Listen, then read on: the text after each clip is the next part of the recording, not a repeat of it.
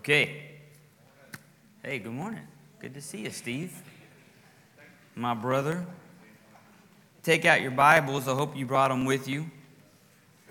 Only 6 days until Christmas. All right. Some of you feel differently about it. You know, some excited, some like finally it's over. It's been a long time coming. This should be fun. You know, Walmart's been getting ready since like early October.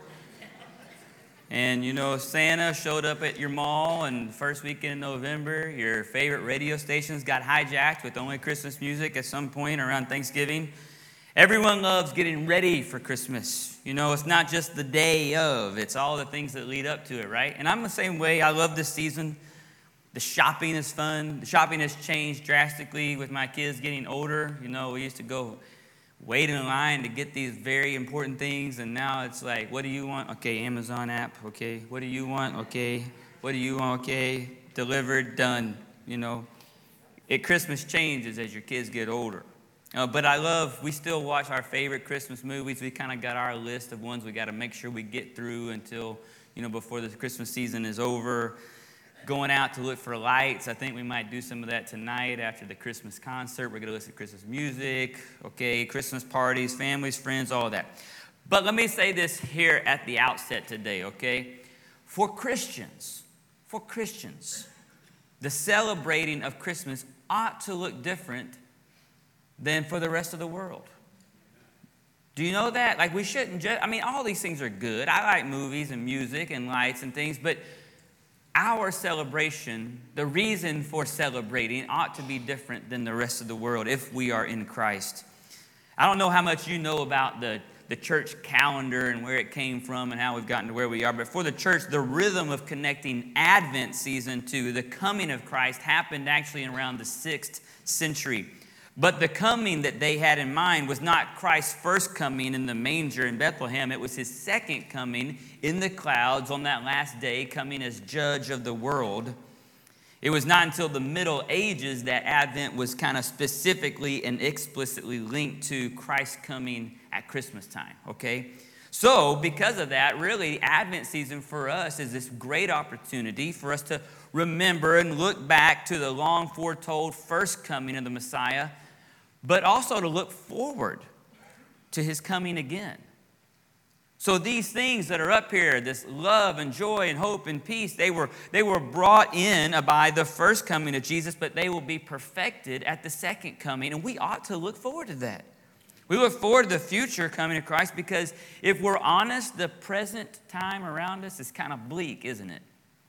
Anyone ever kind of woke up recently and kind of found themselves discouraged by what's going on around them in the world? Anyone ever turn on the news these days and turn it off and feel like you just need to go to bed right away? Yeah, the things going on in the world around us are not good. They seem to be getting worse. But let me say, if you've read your Bible, this really shouldn't catch you by too much surprise. Okay, because we should not be all that comfortable around here. Why? Well, this isn't our home. In fact, the Bible says we're exiles here, kind of aliens and strangers, that we are citizens of another kingdom, a heavenly kingdom. Amen? Yeah. We need to anticipate the good that is to come. The 20th century Christian martyr Dietrich Bonhoeffer, prayer warrior, incredible man, this is what he said about Advent. He said, the celebration of Advent is possible only to those who are troubled in soul, who know themselves to be poor and imperfect, and who look forward to something greater to come. Are you ever troubled in your soul? Have you ever found this world that you're living in to be lacking in some way? There's a band, they're kind of famous. They're called Mercy Me. They kind of become a really big Christian band. But years and years ago, they wrote a song that I don't think ever got really recorded. And I used to love the lyrics to this song. And it's called Jesus Come Quickly. Let me just read the few lyrics to you. It says, come quickly, Lord. Oh, please show your face. Revive us now from our lifeless state. We need your help. Oh, this world can't wait. So show us your grace and your mercy. Jesus, come quickly. Have you ever said that? Jesus, come quickly. Because of what, I don't mean like when your teenage girl, gets a boyfriend for the first time. just because of everything that's going on around you. Jesus, come. We need you. This world, it needs you. And so as we've already preached on hope and joy and love, today we find ourselves preaching on peace and the peace that is brought in by Christ. Turn with me to Isaiah chapter 9, where we're going to find one of the most memorable messianic prophecies in all of the Bible. It'll sound familiar to you here in just a minute. But leading up to chapter 9 in Isaiah, let me fill you in a little bit about what's going on. It's a lot of war. It's a lot of bad stuff, okay? A guy named King Ahaz is king of Judah, okay, the southern kingdom. And Assyria, not Syria, but Assyria, they were going to come in and invade Palestine, okay? And so the kings of Syria and Israel, the northern kingdom, they had kind of made a pact together to be against Assyria. And their plan was to force Judah to join with them. They were going to do that by kicking out King Ahaz, by overthrowing him and putting in kind of a puppet king that they could control. Okay, so that's all that's going on in King Ahaz's life, no big deal. Okay, so he's a little stressed and anxious. He is afraid of Syria and Israel coming in and overthrowing him as a king. But he's even more afraid of having to stand and fight against Assyria. So this is what's going on. Isaiah the prophet now shows up, knocks on King's door. And King Ahaz says, here's what I'm going to do. I'm kind of just going to do nothing. I'm just going to kind of, hold out and maybe see if I can submit to Assyria without a fight, conform to whatever they want. And maybe I'll make it through all of this. Isaiah the prophet gives King Ahaz an alternative. He says, I tell you what, King, why don't you forget about all of this, follow the world, follow this kingdom, or make this ally. He says, why don't you wholly and only trust completely in the Lord? Do you know what King Ahaz chose? He chose wrong. He rejected the Lord and instead continued to plan on looking to Assyria for help. Isaiah comes again and says, hey, King, okay, I tried to warn you. Judah, your kingdom will in fact be completely devastated by the Assyrians who you are so foolishly running to for help. Times were not good back then in the times of Isaiah. They were not good. They were going to get worse, maybe similar to what we are experiencing today.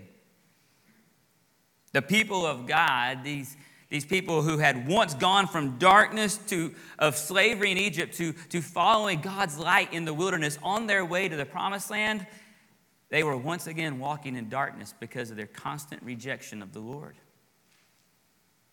And I know that this will blow you away, but guess what? God loves the world, even when we constantly reject him. And so we find some good news in Isaiah chapter 9. He's saying all these things are going to happen. It's going to be war. It's going to be devastation. But listen to what he says in Isaiah 9, talking about the future in verse 2. He says, the people who walked in darkness have seen a great light. Can I give you a little thing to do in your Bible? Every time you see lightness or darkness or light and dark, circle or underline or square or do something, that ought to be a thing that jumps off the pages at you. The people who walked in darkness have seen a great light. Those who dwelt in a land of deep darkness, on them has light shone. And I want you to jump to verse 6, and this will be very familiar. For to us a child is born, to us a son is given, and the government shall be upon his shoulder, and his name shall be called Wonderful Counselor, Mighty God, Everlasting Father, Prince of Peace. Of the increase of his government and of peace there will be no end on the throne of David and over his kingdom, to establish it and to uphold it with justice and with righteousness from this time forth and forevermore. The zeal of the Lord of hosts will do this. Jesus is our Prince of Peace. Let's pray very quickly. Father, we love you and we thank you for your word. You are the one true God. You are the sender of Jesus, the Son of God, ushering in peace to this world that you love so much. Father, I pray your Spirit would be evident in this place this morning as we read your word. Explain it to us properly so that we can apply it to our lives powerfully. Thank you for the cross. Amen. The main point today is going to be very simple. Okay, very simple. And some of you think, I come on Sunday mornings because I don't want simple. I want it deep. Well, sometimes deep is simple, or simple is smooth or easy or something. I don't know. But today, the main point is this. The peace you're looking for can only be found in Jesus. And I know some people don't like the word only because it means, are you sure, Brian? I mean, can't I find my peace in some other way? No, I'm pretty positive. So I'm just here to save you some time today. The peace you are looking for can only be found in Jesus. That's it. And there's two things about this peace that we find in Jesus. And the point one is this: in Christ we have peace with God. In Christ we have peace with God. This is the most important peace we need. Okay, I want to be clear about that. Because the peace that we talk about, like the absence of anxiety, the absence of fear, the absence of worry, that's a real thing, and we need that peace. And when you come to know Christ, you get some of that. You know why? Because you now have hope. And so when you learn to hope and trust in Jesus and the things that are going on around you and the things about your future, you have more peace, less worry, less anxiety, less stress, because you're putting your trust and hope in Him. But the most important peace that you have to have is to have peace with God. Since the beginning of the fall this year, here at Heritage, we've been studying through the book of Romans. And in case you've missed some of that or anything, let me just catch you up real quick, okay? The beginning of Romans is not good news. We have all sinned, every single one of us, okay? Therefore, we are enemies with God. Did you know that? That you were actually born into this world. Romans 1 says, without excuse, we are enemies with God because we are not in Christ. We are guilty before God the judge. And by the way, there is nothing, absolutely nothing that we can do to fix the problem. Bad stuff. But Romans 3:21, but now the righteousness of God has been manifested apart from the law. Now there's a way for me to receive God's righteousness without perfectly fulfilling all of His laws. Verse 24, we are justified or found not guilty by His grace as a gift. That's good news.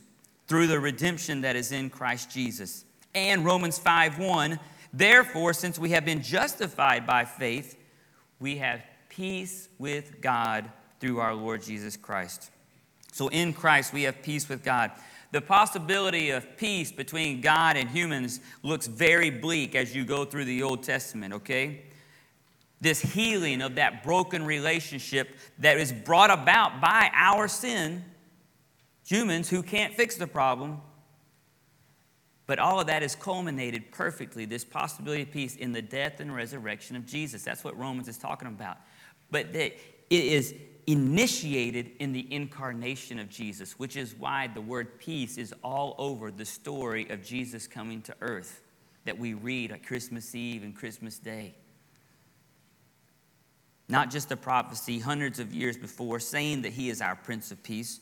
But think about the story. In Luke 1, God sends the angel Gabriel to Mary. And what's He send the angel with? A message of peace. Listen to what Luke 1, verse 26. In the 6th month, the angel Gabriel was sent from God to a city of Galilee named Nazareth, to a virgin betrothed to a man whose name was Joseph, of the house of David. The virgin's name was Mary. And he said to her, greetings, O favored one, the Lord is with you. But she was greatly troubled at the saying, and tried to discern what sort of greeting this might be. And the angel said to her, do not be afraid, Mary, for you have found favor with God. Mary was greatly troubled, it says. And rightfully so, right? I mean, how many times have you had an angel show up in your room and you know exactly what to do about this? She's very troubled. But what did He say? He said, don't be afraid. He says, be at peace. This is a message of peace I'm coming. I come in peace. This is not for you to be worried about. He says something else. He says, you have found favor with God. That's very interesting, right? Because I promise, I just said a couple of minutes ago that Romans 1 tells us we can't find favor with God. So how did Mary find favor with God? Well, she found favor with God the way any of us do. She had faith in God and in His promise of the Messiah that He would one day send. Like so many of the Old Testament believers before Mary, she believed in Jesus even before Jesus came. And so she found favor with God through her faith. And now God had chosen her to be the vessel through which the Son would enter the world, bringing peace to that world. God also sent an angel to Joseph, right? Mary's fiancé. And the angel told Joseph this in Matthew 1:21. She will bear a son, and you shall call his name Jesus. Why? He will save his people from their sins. That's peaceful. The name Jesus actually means salvation. Jesus was given this name because he was the promised Savior who would come to bring peace with God by saving us from our sins. You see, as long as your sins are counted against you, you cannot be at peace with God. We try. We try to show up at church or not cuss or not do this or make sure we help the lady across the street or make sure we smile in the family pictures at Christmas or whatever it is you try to do to make everybody seem like you're a good person, right? Because good people go to heaven and bad people go to hell. But let me tell you, as long as your sins are counted against you, you cannot be at peace with God. Cannot be. But here's the deal. Jesus takes our sin. And with the trade, he gives us peace with God in return. Couldn't do it on our own. When John the Baptist, I don't know if you know this, did you know John the Baptist was Jesus' cousin? He was. He was an older cousin by 3 months, so he's probably, he thought highly of himself. John the Baptist was born 3 months before Jesus, and John's father, Zechariah, prophesied about his own son, John. And in this prophecy, he talked about how John was going to come first and lead the way for Jesus.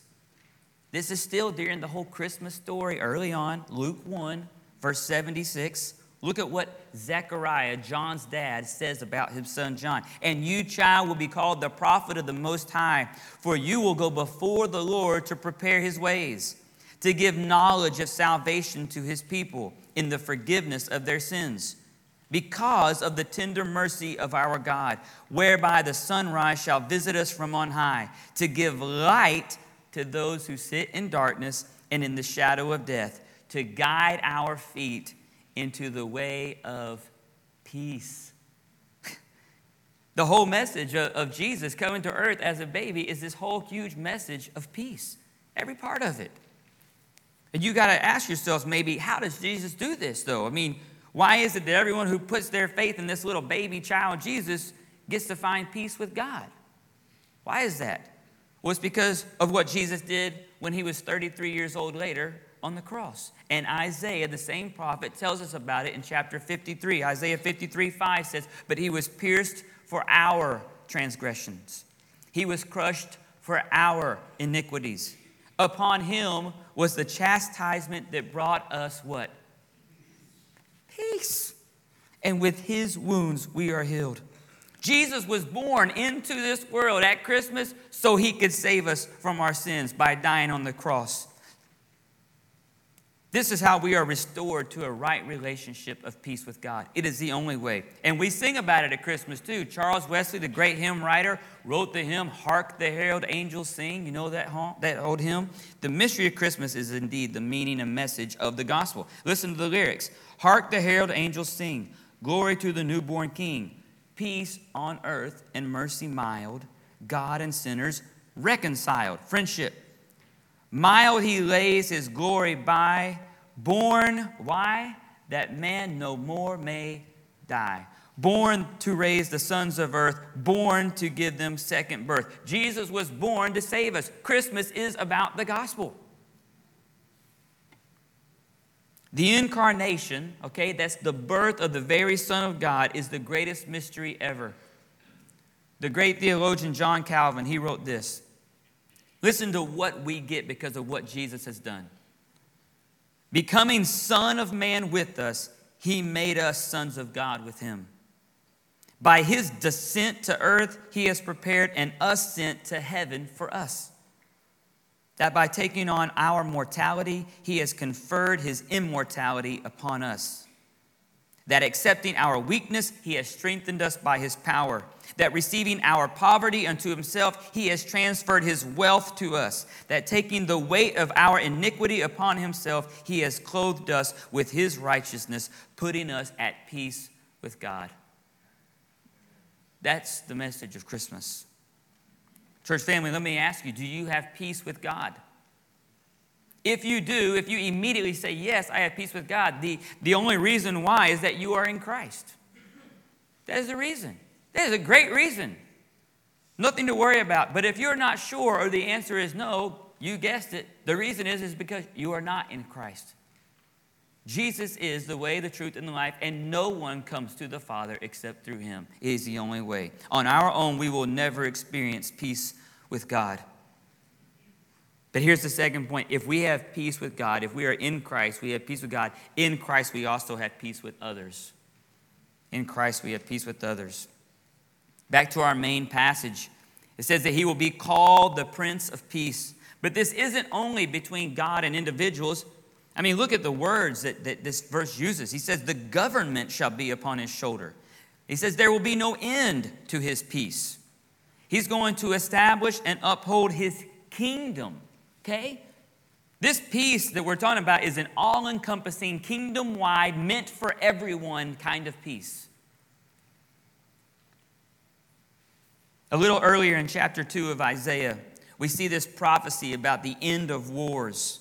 In Isaiah 2, verses 4 and 5, he says, he shall judge between the nations and shall decide disputes from many peoples.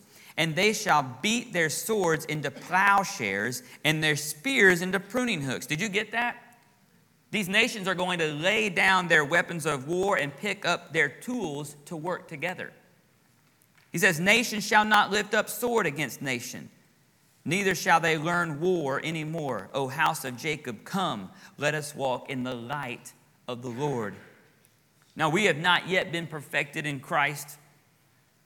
And all of these things that have been brought in with the first coming of Christ, they will be perfected at the second coming. And so there are still wars. There are still brothers who hate brothers. There are still disasters going on around us because of the attitudes of humans toward humans. However, can you imagine how much hatred and war there would be in the world if none were in Christ at all? Athanasius is one of these old Christian guys. He's one of what we call our church fathers. And he wrote this about nations who worship false gods and then meet Jesus. He says, even now those barbarians who have innate savagery of manners, while they still sacrifice to the idols of their country, are mad against one another and cannot endure to be a single hour without weapons. But when they hear the teaching of Christ, straightway, instead of fighting, they turn to husbandry. Instead of arming their hands, they raise them in prayer. And in a word, in place of fighting among themselves, henceforth they arm against the devil and against evil spirits, subduing these by self-restraint and virtue of soul. Church family, in Christ, we have peace with others. We set aside our differences because of the unity that we have in him. In fact, Paul, the Apostle Paul, goes so far as to say that we're no longer two individual people, but we're one. That's marriage language, right? Listen to what Paul says in Ephesians 2, verse 14. For he himself is our peace, who has made us both one and has broken down in his flesh the dividing wall of hostility, by abolishing the law of commandments expressed in ordinances, that he might create in himself one new man in place of the two, so making peace, and might reconcile us both to God in one body through the cross, thereby killing the hostility. And he came and preached peace to you who were far off, and peace to you who were near, for through him we both have access in one spirit to the Father. So then you are no longer strangers and aliens, but you are fellow citizens with the saints and members of the household of God. Church family, can I tell you that you are part of a family that you are supposed to be united in Christ to one another? There should be no war or hostility between you and another Christian brother or sister.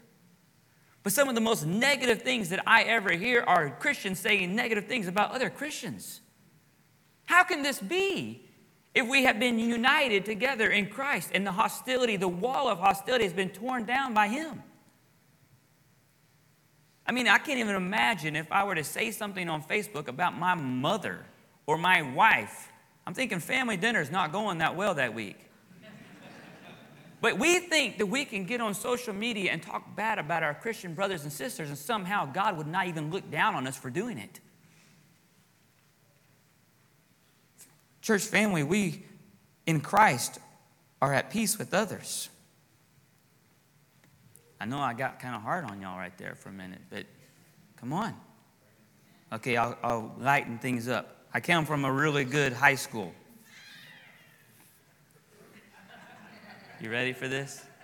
My high school was really good at football. I know you people in Florida think you're good at football, but I'm from Texas. Okay? You may have heard of us. I know Colt ran into someone the other day. He had heard of us.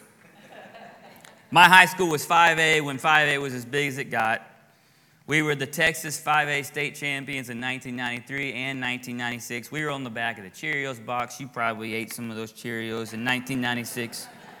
Let me tell you a little bit about our football team, though. It's really interesting. We didn't pass the football on offense. I don't mean like kind of never. I mean never. In 96, when we won the state championship, did you know we didn't attempt one pass, and yet we set the record for the most points ever scored in a Texas state championship game with 56 points? The way this happens is because we run what was something called the wishbone. If you're a football player, you know what that is. If you're not, the wishbone is one quarterback and 3 running backs behind him, and on every single play, one of those 4 guys is going to run the ball. That's what we did. Now, you can imagine in a team like that, our offensive line was like the most important group on our team. Can you imagine? Because those big, ugly guys, they got to block people, okay? And now let me tell you something. Our offensive line, they were really proud to be part of this offensive line. They were known in the state of Texas as the steamrollers, okay? They would get together on Monday and watch film for Friday night and see who had the most steamroll blocks when you lay someone on their back and steamroll them, okay? And so the offensive line, they were this group. And we all got letter jackets, just like everybody, every school gets letter jackets. But the offensive line, the steamrollers at Louisville High School, they got a special patch to put on their letter jacket. And it showed everyone that they were part of that group, part of that family. And let me tell you, these guys, it didn't matter their differences, like their last names or the color of their skin, or some of them were smarter than others. And, it didn't matter if they came from a family with money or not money. When they had that patch on, they were part of a group of family that they always had each other's back. They were always encouraging each other. They were always pushing each other to be the best that they could be. They support each other in everything. Well, over the centuries, the church has had some different patches or badges that we've used to show that we're kind of part of this family, this group. We got the ictus. You know what that is? That's the fish that you probably shouldn't put on the back of your car if you ever use your horn. We got the cross necklace, right? If you're really committed, you get the tattoo of a Bible verse on your arm. Or, if you're semi-committed, you just slap a bumper sticker on your car. Of course, the real badge that shows that you are part of the church family, capital C, Universal Church, is the Holy Spirit making his dwelling place in your heart. That's the seal. That's the proof that you are a believer in Christ. Can I say something to you Christians in the room real quick? We are part of a family, a group that's a really exciting group to be a part of. In Christ, we have peace with others. And we ought to set our hearts on living at peace with those around us, especially those in the church who are united with us in Christ. Amen? So the birth of Jesus, the coming to earth of the very Son of God, has ushered peace into the world. And that is a huge if we are in Christ, we have peace with God and peace with others. Heritage family, make no mistake, just like in the days of Isaiah, in the days of Ahaz, there is a war going around us. It is a war for your very soul. And we know the Bible teaches us that the enemy is Satan, and he is prowling around searching for those who he can destroy. And just like in the days of King Ahaz, you have a choice. Are you going to trust in God, put your faith in him, lean on him, depend upon him, or are you going to become an ally of the world? An ally of Satan, the prince of this world? Are you going to conform to his ways instead of the ways of the Lord? If you choose like King Ahaz, can I say this? To reject God, it will end in devastation for you. But if you choose to trust God, you will find the peace that you're looking for, even in the middle of the war, and you will find it in Christ. In fact, if you want to know the truth, all of these things, if you're looking for love, joy, hope, or peace, you will only find them in Christ. And I really can't even wait till Friday. We're going to light that last candle, and we're going to celebrate Christ together as a church family at our Christmas Eve services. I hope you'll be there. You know, the night that Jesus was born, as we close, I want to talk about something. The angels appeared to the shepherds. You know that story? The angels appeared out into the fields to the shepherds with the message of this. It said, glory to God in the highest, and what? Peace on earth with whom he is pleased. You know the story. The angels came to shepherds, not kings or princes. They didn't come to the CEOs or the politicians of Bethlehem. Do you know why? Because the gospel is for everyone, everywhere. I said the gospel. You're like, no, this is the Christmas message. No, this is the gospel message. You know why? Because the angels said to the shepherds, they said, come see Jesus, and you will find the peace that you're looking for. It's a gospel message that night. And as Christians, this is now our message to the world, which is why we make such a big deal out of the Lottie Moon Christmas offering every year. We have over 4,000 IMB missionaries currently working around the world in some of the darkest places in the world to tell people walking in that darkness about the light of Jesus. And when we give our monies to the Lottie Moon Christmas offering, 100% of that money, every penny of it, goes directly to missionaries to help support them in their ministry of the gospel. And our church's goal this year is $21,000. And I know that sounds like a lot of money, but last year our goal was like 15 or 16,000, and we blew it out of the water. So I didn't even really know where to start this year. So someone said, well, it's 2021, so let's do 21 and 21. And so that's where it came from. So this year our goal is $21,000 as a church family. And here's what I want you to do. I want you to pray as a family today and ask God what he would have you give this year. You can use those little special Lottie Moon envelopes in the seat back in front of you, and put your gift in that and put them in the offering boxes when you leave. And then on Friday at our Christmas Eve services, we're going to announce how much our church gave this year to the Lottie Moon Christmas offering. Before we leave today, I want us to watch just a short video about Lottie Moon, and then I'll come back and we'll pray.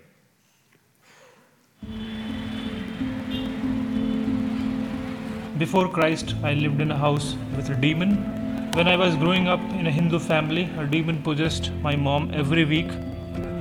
Hindus actually believed my mom was a goddess, and they called me son of the goddess. I was 25-year-old when someone shared the gospel with me, and Christ changed me and my entire family. I was no longer the son of the goddess, but son of the living God. As a new believer, I didn't know where to start, but God called men and women into my life to disciple me, to teach me, and to walk alongside me as I shared Christ with friends, family, and strangers. When God called me into ministry, these men and women, these missionaries became my close friends and partners. We looked out over big cities and tiny villages, choking on false beliefs they had inherited, and we begged God to breathe life into them, and God answered. God used us and other believers to draw a harvest of dozens, hundreds, and thousands to Christ. Together with my partners, I organized these Christians into house churches. We encouraged them in evangelism, and we discipled them in God's word. The churches kept growing and the gospel kept going out. Dawn has come for gospel work in South Asia. Join your South Asian brothers and sisters. Join the IMB as laborers in the greatest harvest field in the world. Now is the time. Now it's your turn.